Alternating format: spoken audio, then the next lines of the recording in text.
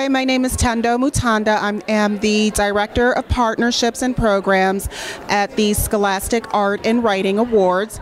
We are nearly a 100-year program that is administered by the nonprofit organization, the Alliance for Young Artists and Writers. Students grades 7 through 12 can submit work to our program, providing that they are at least 13 years old. We have 29 different categories in art and writing.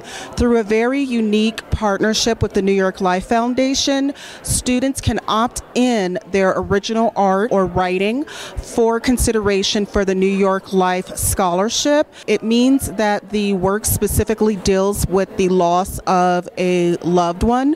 When students opt in for this award, they also provide a personal statement. Works that are advanced to the national level have the opportunity to be considered for the New York Life Award. Other things that happen for New York Life Scholarship recipients is that their work is published. In addition to being published, their work is exhibited, hosted by various grief and bereavement centers throughout the United States. It provides a platform for teens who are coping with grief to express themselves creatively. And it's also an opportunity for teens to connect with other teens through creative mediums to elevate this conversation about grief. Thank you.